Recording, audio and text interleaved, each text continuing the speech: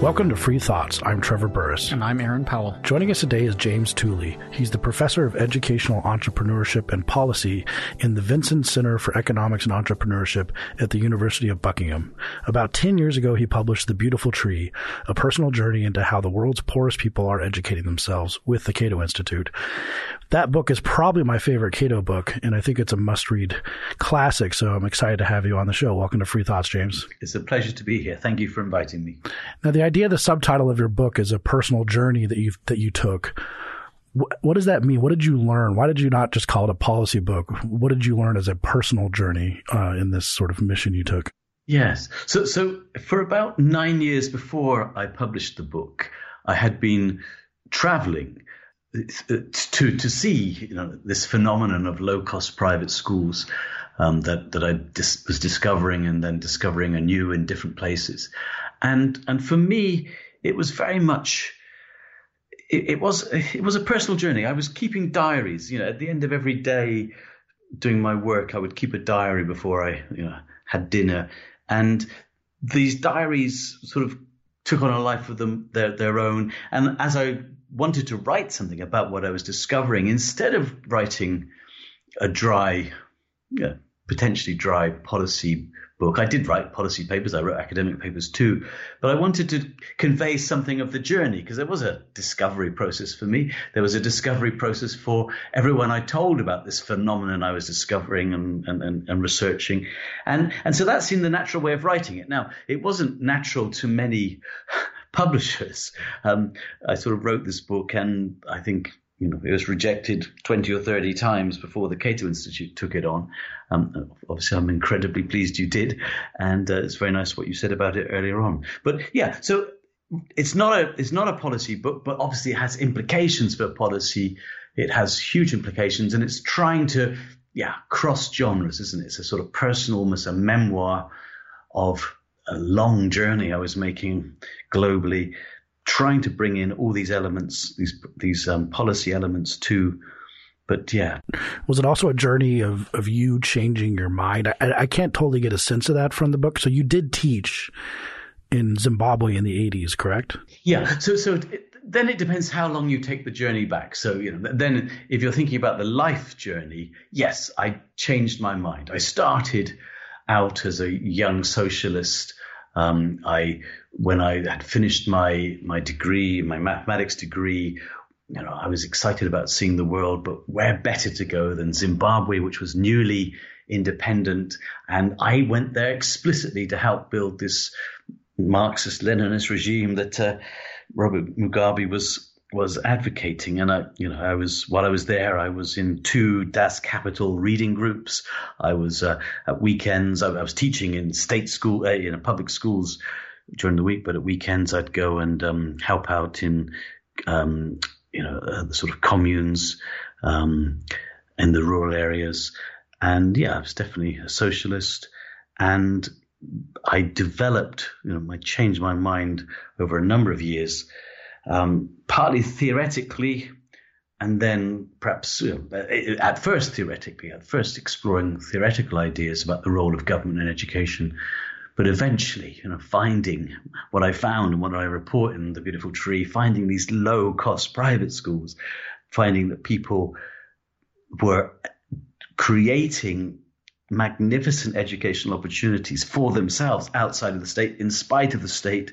That then was probably the final change I went through, the final conversion, if you like, to being what I would call myself today a libertarian or classical liberal. So you were working at the beginning of the book. You're working for the World Bank, I believe it is, doing assessments of private education in different countries around the world. But they were thinking more about upper class, higher cost private schools, correct?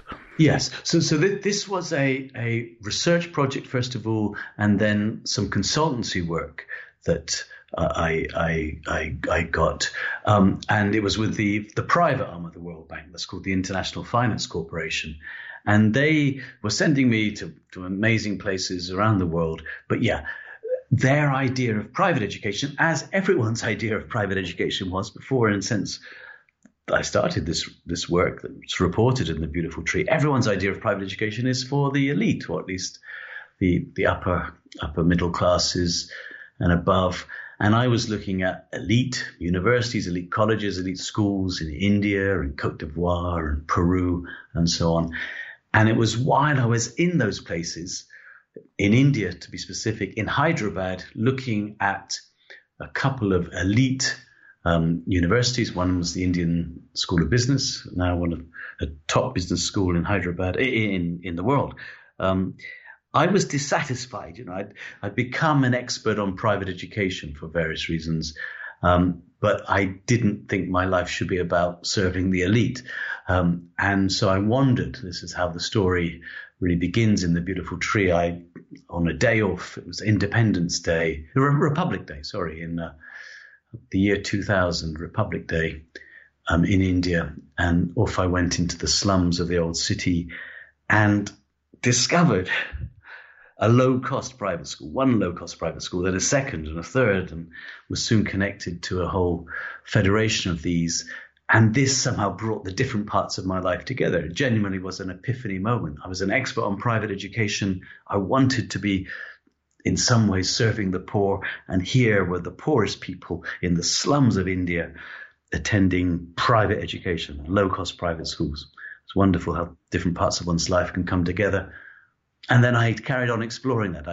I managed to get a good grant from the John Templeton Foundation.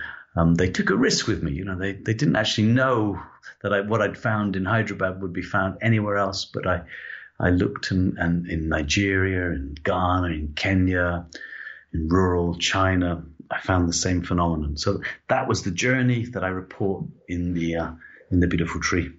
This phenomena that you, quite literally just kind of walked into by exploring the slums and finding one after another of these schools. So you just discovered it for yourself, but you didn't invent it. This had been around for quite a while. Poor people creating private schools that were accessible to the poor. It was fairly widespread because as you began work on this research, you found this stuff in all sorts of different countries.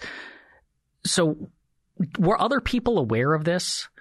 You said, we tend to think of private education as something that is for the wealthy, something that, if you can afford it, then you pull your kids out of the public and stick them in the private, but it certainly isn't accessible to the poor. But if it was so widespread, was it unknown? Did other people who are interested in private education know about it? And if so, what did they think of it at the time?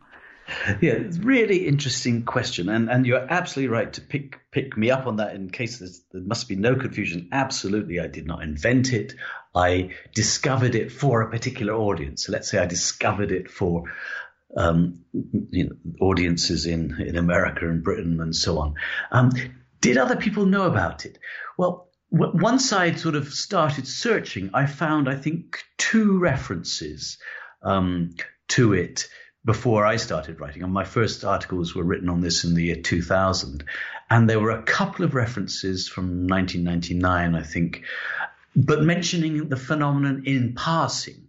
And it turned out to be for some people. So let's take different groups. So there were some in government and the international aid agencies who knew about it, but it was almost a guilty secret, because they didn't want to start talking about private education for the poor. Everyone knows public education is for the poor. And so this phenomenon, as I say, was mentioned in passing, not highlighted. Perhaps they didn't know the extent of it. Well, of course they didn't. They may well have known a little bit. So a few people did know about it. Others in government and in international agencies didn't know about it. And I've had this experience over the years. I still get this experience even in recent years, where I've been in a country and, people might have said something like, well, I've heard your research from India or Kenya, but that doesn't happen in my country. It absolutely doesn't happen. And I've actually taken people, even without being in the slums in those places myself, I've actually taken people from government and international agencies to the slums in their own capital cities and showed them something that they absolutely did not know existed and were doubtful could even exist. And then people in our circles, people in the Catos and the IEA, no, they didn't know about it. They really didn't. And what we did know in our circles, of course, is that historically, now the work of Professor Edwin George West, E.G. West, who wrote his great book in 1965 for the Institute of Economic Affairs, Education and the State, he pointed out low-cost private schools were existing in Victorian England and Victorian and 19th century New York and Massachusetts and so on. But we knew about it historically. We did not know about it in the contemporary world. So in a way, it was extraordinary to be able to discover something that your colleagues didn't know about and yet so fitted into our philosophy of life. It is extraordinary to have discovered that. Yes. So in the setting the scene, I like this image which you write about in the book of taking someone who's a government official who might deny the existence of such schools or deny that they are schools, or there's a lot of things we can go through the way that the government officials react to it. But you go to so you talk about Lagos, Nigeria, and the slums of Lagos. So kind of what does the scene look like? So what do these schools look like? I mean, you walk in, you say you walk down the street in Hyderabad and you find these schools, but they're not classic schools in many ways, and they might be hard to find if you're not looking for them. And sometimes they are a little bit ramshackle. And I'll answer your question in a moment, but that's another important point, because I won't mention his name, but a key figure, let's just say, in our sort of classical liberal circles, libertarian circles in education, an American. I took him, and he's connected with India. I took him to see these schools, and he said, yes, I have seen these before. I've noticed these by the roadside, as it were, but I had no vocabulary. I had no concept to fit them into. So in a sense, I just ignored them and assumed they must be public schools because, that they must be poor public schools. Or public schools for the poor. So, it's a very interesting, that's a genuine story that someone actually said that to me. But yeah, what do they look like? So you mentioned Lagos, that's how I pronounce it, Lagos, the former capital city of Nigeria, now the business city, the commercial center, financial center, massive sprawling city. And there, the slums that I describe in the book, they are poor, They are the poorest slums you can imagine, really. I mean, the slum, one slum I described is called Makoko, which is a shanty town built on stilts, stretching into the black waters of the Lagos Lagoon. And these are houses built on stilts, wooden houses, and then on reclaimed land by the side there. There can be mud huts, there can be buildings built of breeze blocks, perhaps for a couple of feet, and then wooden stilts, and maybe a wooden or a plastic sheet for the roof, or a combination of plastic and tarpaulins and wood. And the very basic schools will have no floor, but a mud floor, and will have very basic facilities. Now, when some people see these sort of schools, and this would be typical in many of the slums in Africa. In India, they might be slightly more permanent constructions, but often they would be a converted home or a converted house. But when a lot of people see these schools, they think, well, this building looks horrible, therefore it can't be any good. And that would be a great mistake to think that, as I describe in the book in several places. First of all, these buildings, they might look horrible to us from outside, but they're a darn sight better than where the children live. So they're an improvement on where the children live. But also, education is not just about buildings. Education is about teachers and the commitment of teachers and the commitment of the school manager. And I've done tons of research. Other people have done a lot of research now. These children in the low-cost private schools do outperform those in the government schools, the public schools, even though in the public schools, typically the buildings are fine, the buildings are good. There isn't the teacher commitment there. There isn't the teacher accountability. And so these pretty terrible buildings you see are actually housing something quite remarkable, high quality education, higher quality than in the public schools. How do these schools, I guess, work in practice? So I'm the parent of a young child, and when we're talking about these schools, are we talking about like elementary school level, like K through 12? Like what's the age range first of the students who are in these things? They would vary, but in the African countries, typically they would be what you call K or even pre-K to about class 9 or class 10. That is typically where schooling ends, and then you go into. So that would be what we call in West Africa. You would call that primary, pre-primary, primary, and junior secondary school, and then there'd be a senior secondary school, which is like your grades 10 to 12. Or grades 9 to 12, they would be less frequent, but again, they do occur. But these typical schools think of as being, pre-K to grade 9, I would say. And so I'm the parent of a child who's 6 or 7 years old, say, and I have the option of going to the local public school, but I don't want to for a variety of reasons. So I choose to go to one of these schools. So first, I guess, how do I find them? And then are they typically open to anyone? And how much does it cost me to do it? You've described a situation which is very typical, because this is really important that in these poor areas, 70% or more of children are in the low-cost private schools. So there are many, many more children in the private schools than in the government schools. The public schools. So is that just because there's not enough room in the government schools? 70% seems astounding. It is astounding, and these were the figures that I came out with earlier on. People said this can't be true, and the figure has been replicated and repeated by so many studies now. In Kampala in Uganda, the figure is over 80% in the private schools. So this is.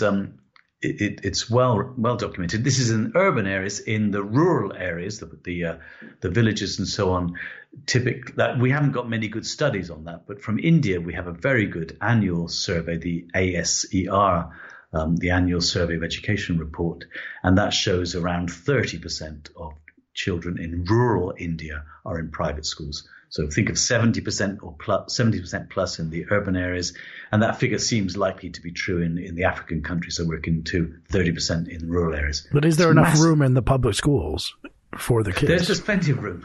There's plenty of room. I mean, in India, you've got this extraordinary phenomenon, well documented, not by me, but by others now, of believe it or not, government schools that are empty of pupils, and then some with very, very few pupils, because of this mass exodus to the private schools. It's well documented. It's well known. The research in India of Dr. Geeta Kingdon from the UCL Institute of Education is very, very good on that in that regard. Schools are empty of pupils because they fled the public sector to go to the private schools. And on Aaron's question, so you decide you're going to pull your kid out of public schools. What do you do next? And just to clarify, if I pull my kid out of the public schools or don't put them in to begin with, and I want to put them into one of these, is there typically like one in my neighborhood, or are there multiple that are competing with each other that I have to choose between?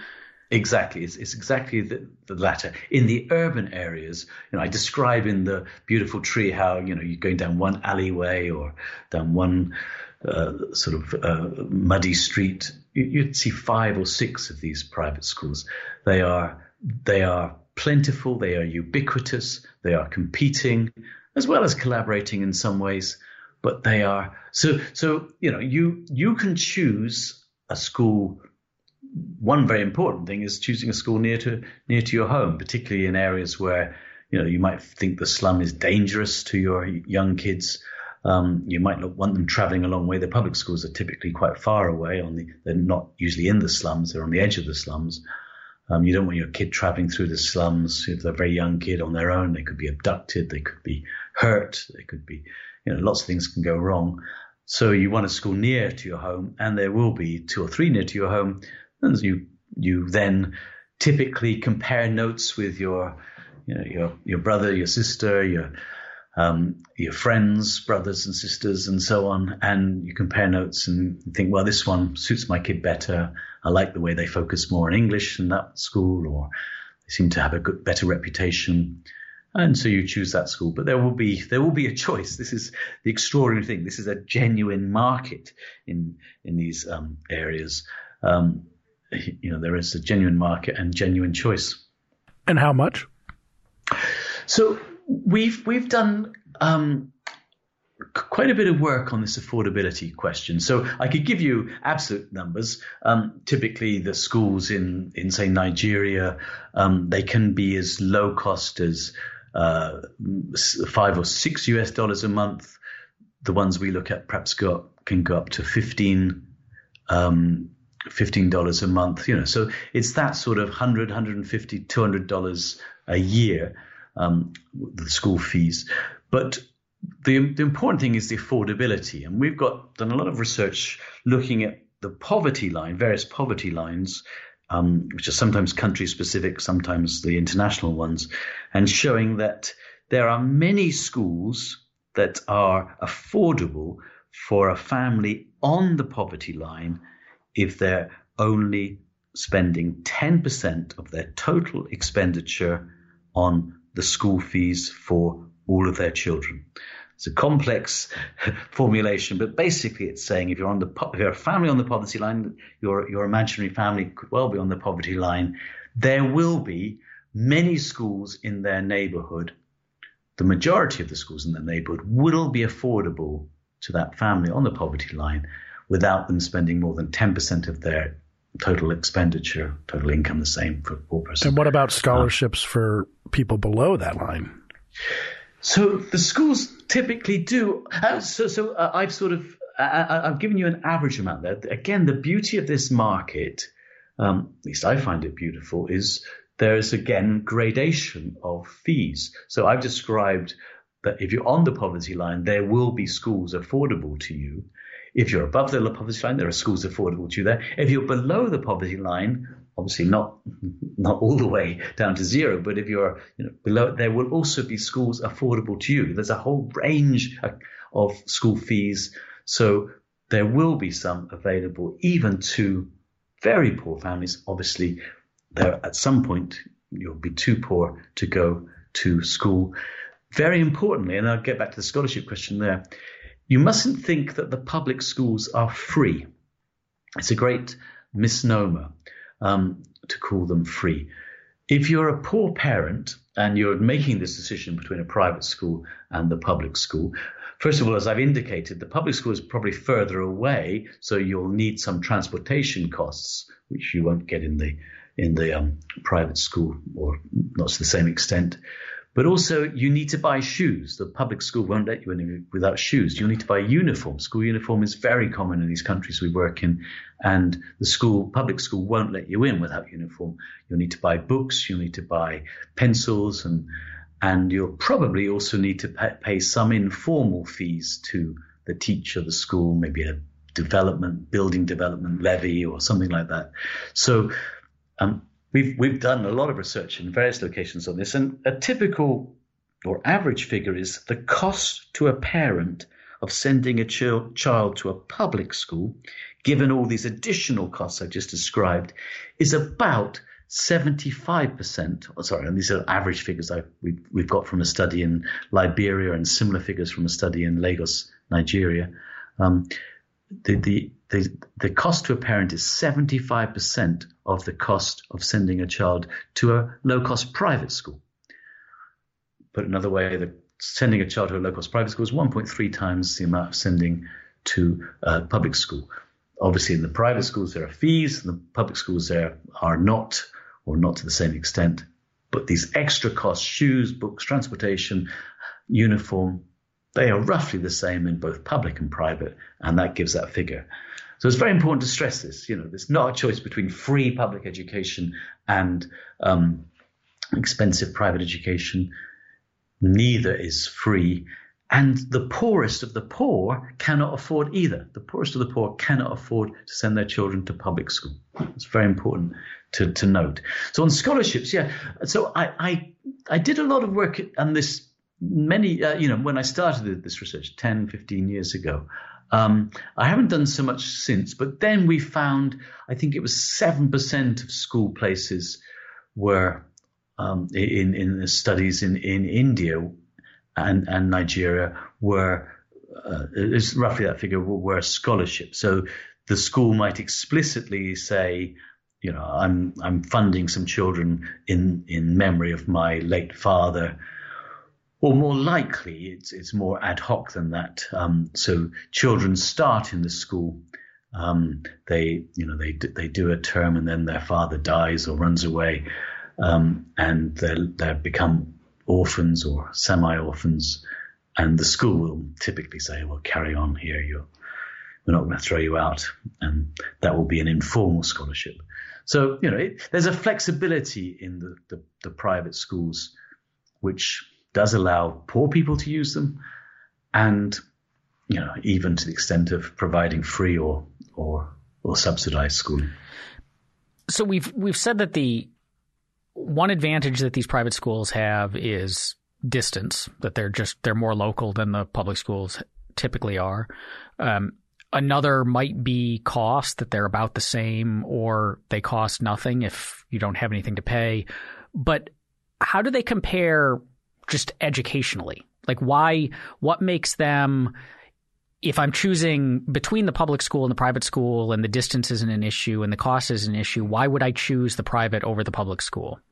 Yeah. And just to clarify, I'm not typically the private school is more expensive, but it's not, it's 1.3 times more. Right. They're about the same cost. Yeah. So this was the big question, wasn't it? When I first discovered these schools and, realized how many there were and sort of got a sense that, a majority of kids in poor urban areas were using these schools. The big question was, how good are they?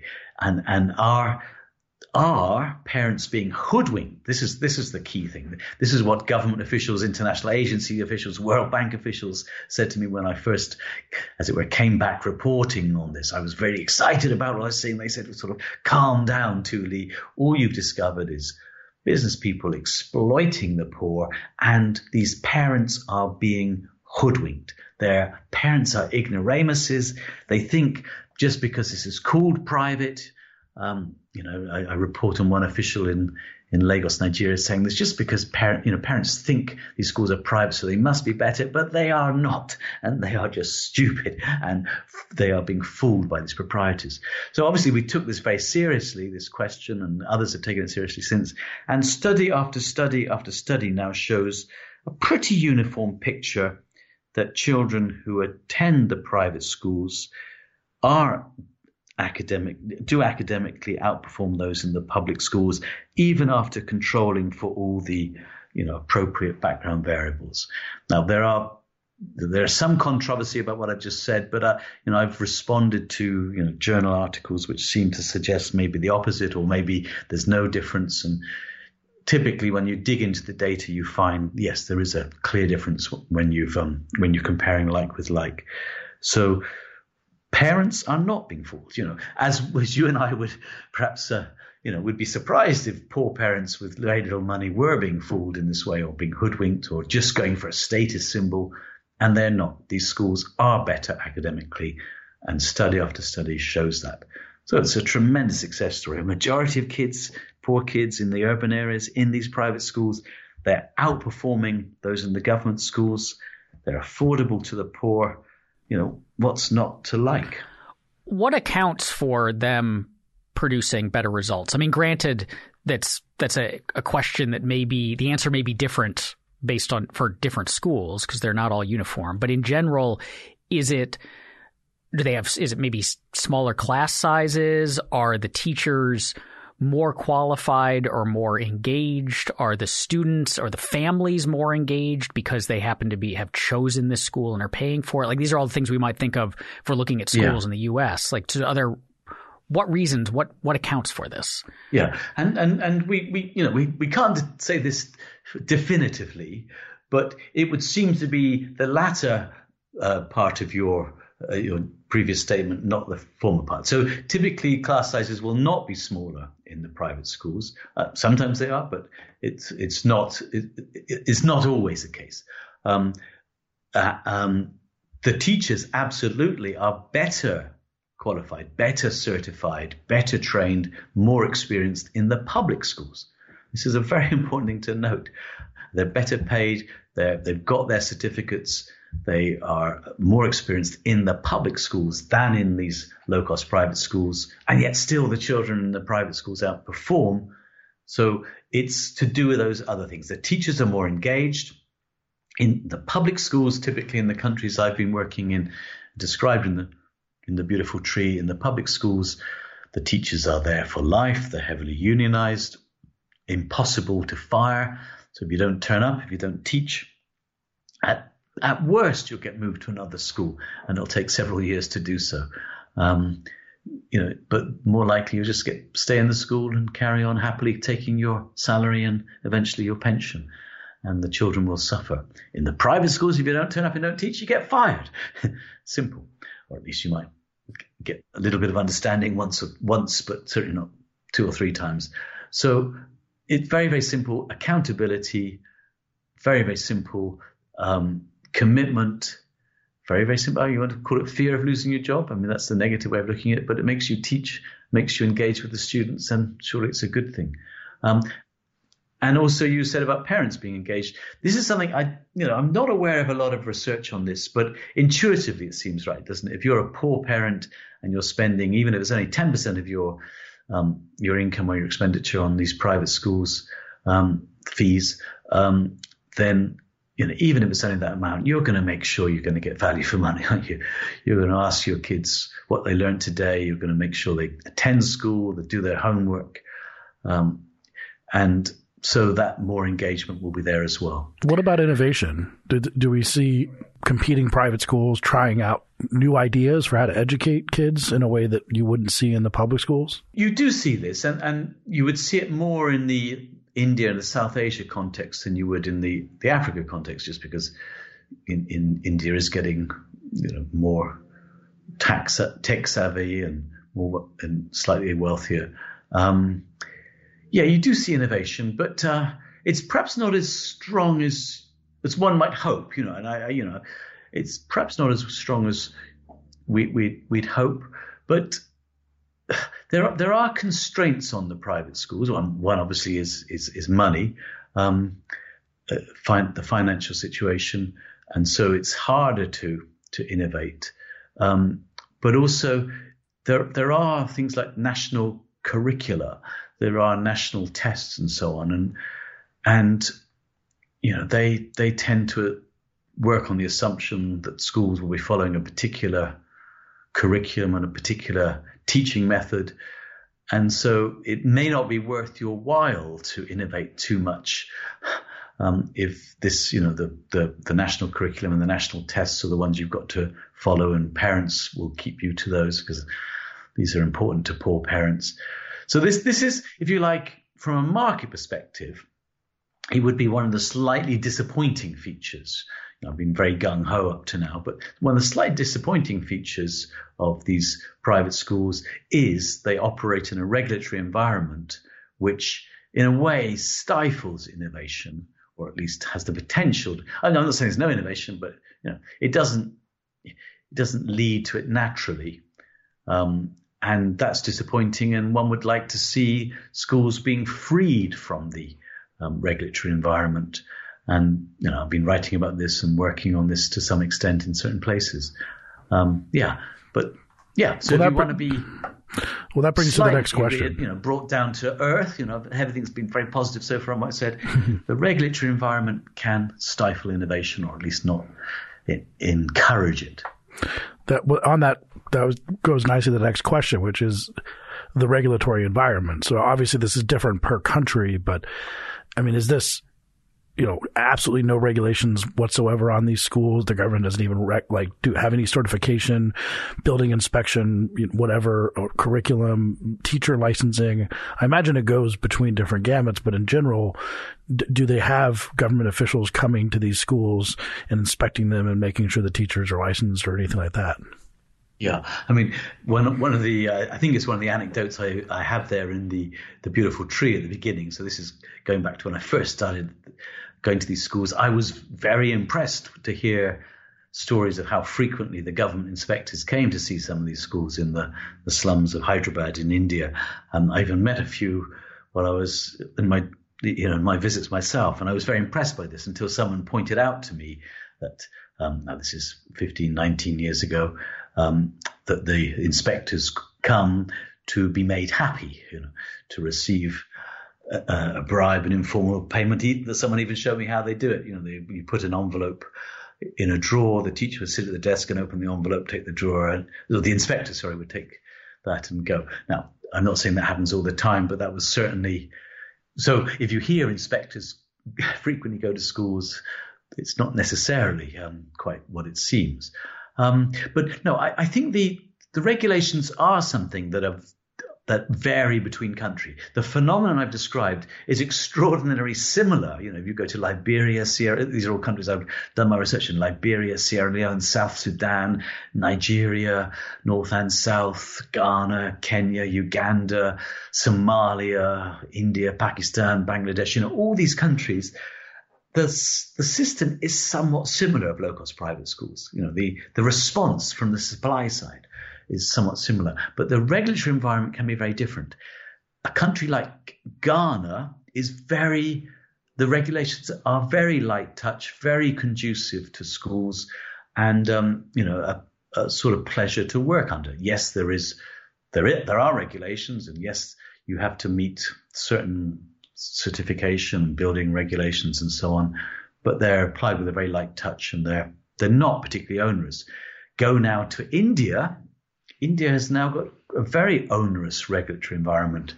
The new Right to Education Act, which came in a few years back, sounds like a very positive thing, doesn't it? The right to education, but in fact, it has brought in lots of regulations on private schools. In fact, I knew people who were behind the Right to Education Act, and they said they did this deliberately. They deliberately brought in regulations that would lead to the closure of low-cost private schools, and thousands have been closed. So the regulatory environment goes from perhaps India is pretty bad to Ghana, which is very good, and a lot of countries in the middle. But there is typically a national curriculum and national testing. And now the regulations say you have to follow it, but that's one reason why schools follow it for sure. But a more common reason why schools would follow it is because parents want it, because it's the only show in town. So, schools don't just follow regulations just because they're supposed to. Sometimes there's pressure from parents also. In the years since you've published the book and continued to do work in this area, what has the reaction been to it by people who are studying education, by members of government who are involved in education? Like, has it been positive? Has there been pushback? What does it look like? Yeah. There's been a mixture, some incredibly positive, some rather negative. But you're right to draw attention to something which, I don't think everyone has this in their career. So, leading up to the publication of The Beautiful Tree in 2009 by the Cato Institute, this phenomenon of low-cost private schools was virtually unknown, hardly talked about, and not on the agenda at all of international agencies, governments, or even think tanks like Cato. In the years since that, it is now on everyone's agenda. Everyone now recognizes and knows about low-cost private schools, whether you're an international agency like USAID, and the British aid agency, DFID, or the European. All the aid agencies know about it, and pretty much all national governments, or many national governments, know about it now, and the teacher unions, the umbrella group for the international teacher unions, Education International, and the human rights organizations, they all know about it now.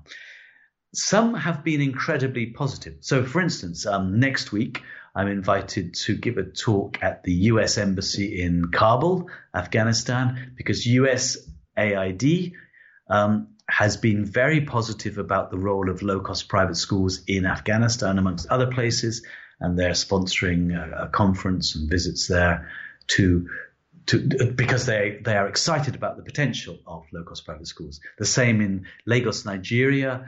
DFID, the British aid agency, they have funded a big project called Deepen, and some of the money was badly spent, as I'm sure you'd gather from aid projects sometimes, but at least the awareness was there that this was at least a semi-positive thing to support the movement of low-cost private schools. So, and those could be, you could get positive things from all over the world, from some governments, from some international agencies being very positive about these. Others, meanwhile, have been negative. So you get different states of Nigeria, Rivers State, for instance. I was there in Port Harcourt recently. Was trying to close down the low-cost private schools there. In Cameroon, I heard the same story. India, I've just described, there's been some sort of negative reaction at the federal level to low-cost private schools. And of course, the unions are horrified about low-cost private schools.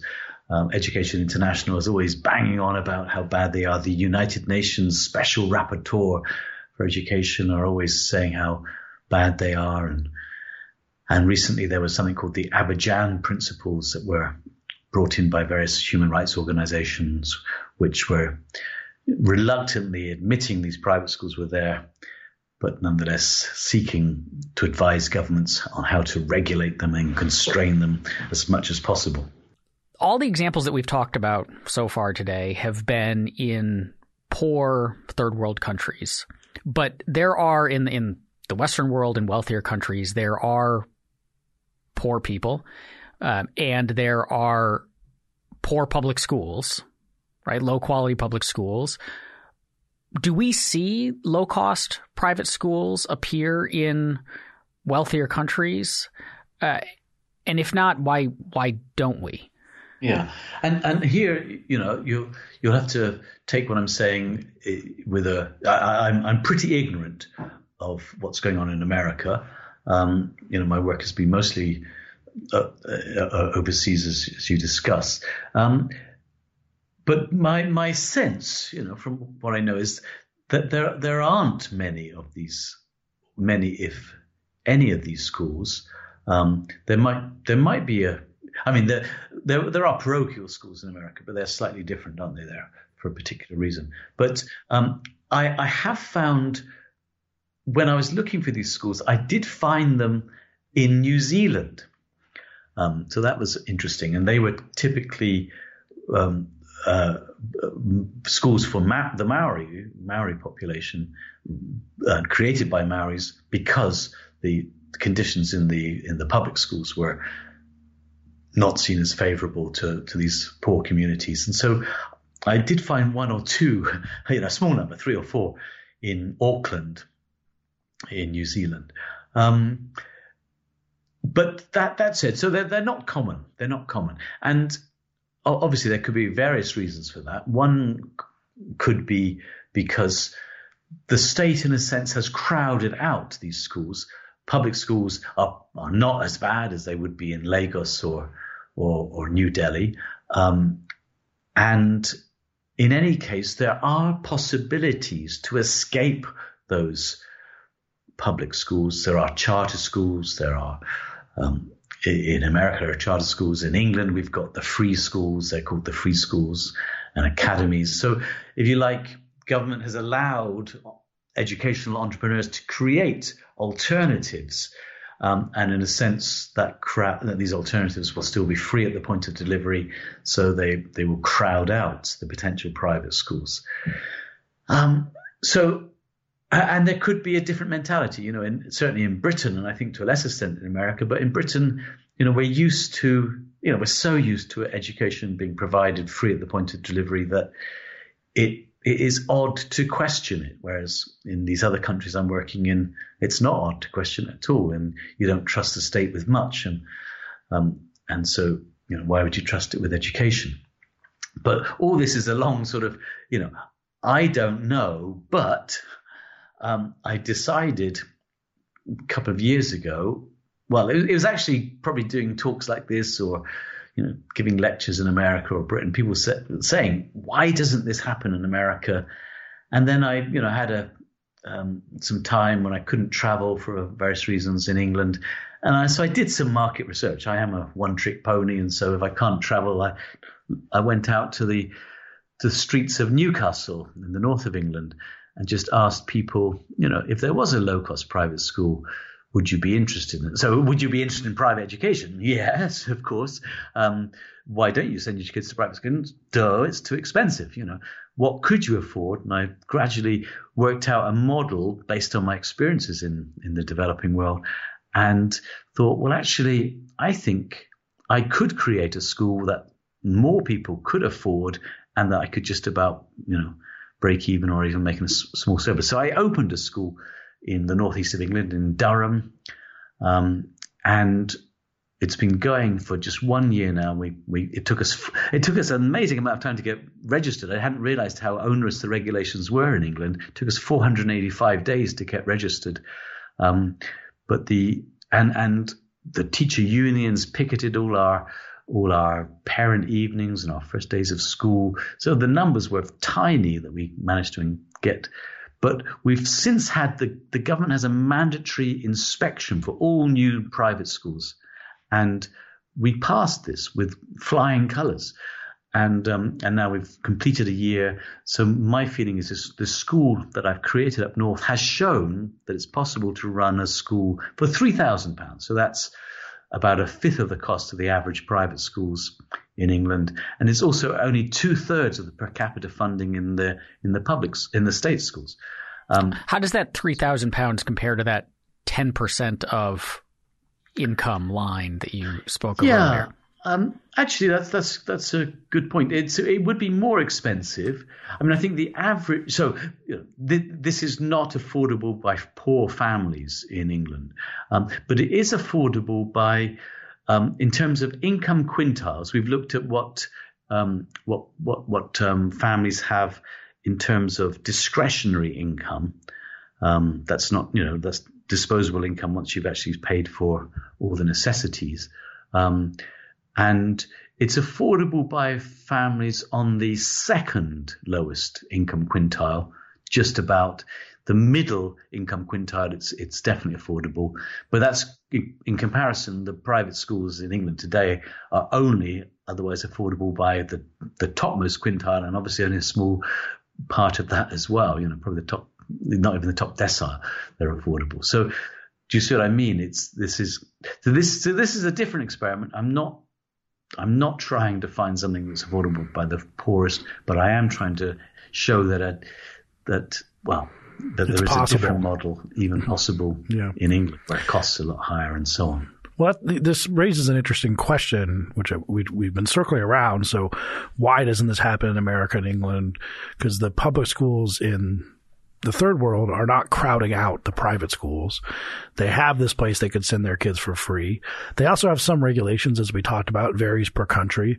And what we saw in America and in the UK, and E.G. West writes about this to some extent, but you did see when there was private education in America, either the crowding out of that slowly by the funding of public schools, or the regulatory environment becoming a crushing blow. I mean, either intentionally, like you mentioned in India, that was the thing that I first thought, is that this happened in some states in the United States. Is like, we can't abide by, especially multifaceted education system. We need common schools, the common school movement. And so if you have a weird school that doesn't play by the rules and educate people to be good American citizens, then we should shut you down for the good of the people. And that's sort of the interesting question at the heart of education, is that in all of your work here throughout the world and also in England, how much do you see opposition to these private schools being more about the fact that they're not teaching some sort of agreed upon curriculum that makes good citizens out of the country, and that's the problem. It's not that they're giving a bad education; it's that we can't have a good citizenry without a unified education system, which is why we need to shut these down. Sure, they can learn to read, but they're not learning to read the right things. Yeah, that's interesting, and it could be true in certain places, but as and that could. I mean, historically, you're absolutely right. Historically, in America and England and Wales, state intervention deliberately crowded out the private provision that was there. This is what E.G. West and others document very clearly, and that's, I think that's pretty uncontrovertible. That's pretty clear. But remember that in the countries I'm looking at around the world, and it's true in England and Wales as well to a certain extent, but there's a national curriculum, there's national testing, and there's nothing theoretically. And in fact, this was Milton Friedman's argument for vouchers in a way, wasn't it? There's nothing theoretically to say that a government can't control education and that it also has to provide it at the same time. I mean, so you can have national curriculum. You could have national curricula and all private schools. So you could have all the schools teaching what the government wants them to teach, but still being totally private. So I don't think that's quite right, or at least it's not the whole story. And it might be more true in America than it is in say Nigeria. But I think there's something strange going on. But education clearly is about socialization in part, and clearly governments, for the last 150 years in England and Wales and 150, 200 years elsewhere, have been using public education as a vehicle for socialization, and we have got so used to it, and so we just accept it, that public education is the way for the vast majority of people, that it's very difficult to question that and challenge it. But I see. So I've done this experiment up north. I'm now getting people contacting me from north, south, east, and west in the British Isles, saying, that's interesting. Would you like to do something in our community, or can you help us do something similar? This is on a very small level at the moment. And I've had one or two people from America saying the same thing.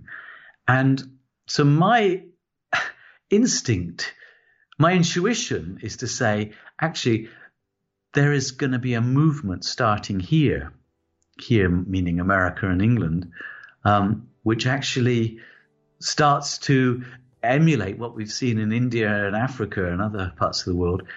It's actually going to be something that, I might not see much of it going on in my lifetime, but I wouldn't be at all surprised if this movement grows as that has grown elsewhere, and so that we see an increasingly less dependence on the state in education, even in America, even in England.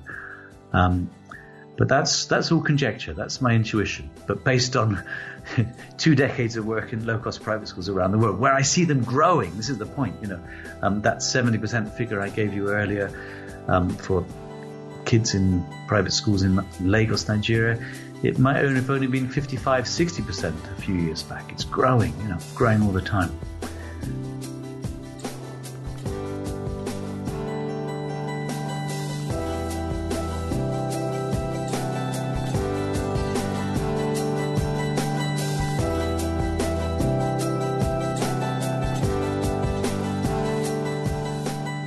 Thanks for listening. Free Thoughts is produced by Tess Terrible. If you enjoy Free Thoughts, please subscribe to us on iTunes or wherever you get your podcasts. If you'd like to learn more about libertarianism, visit us on the web at www.libertarianism.org.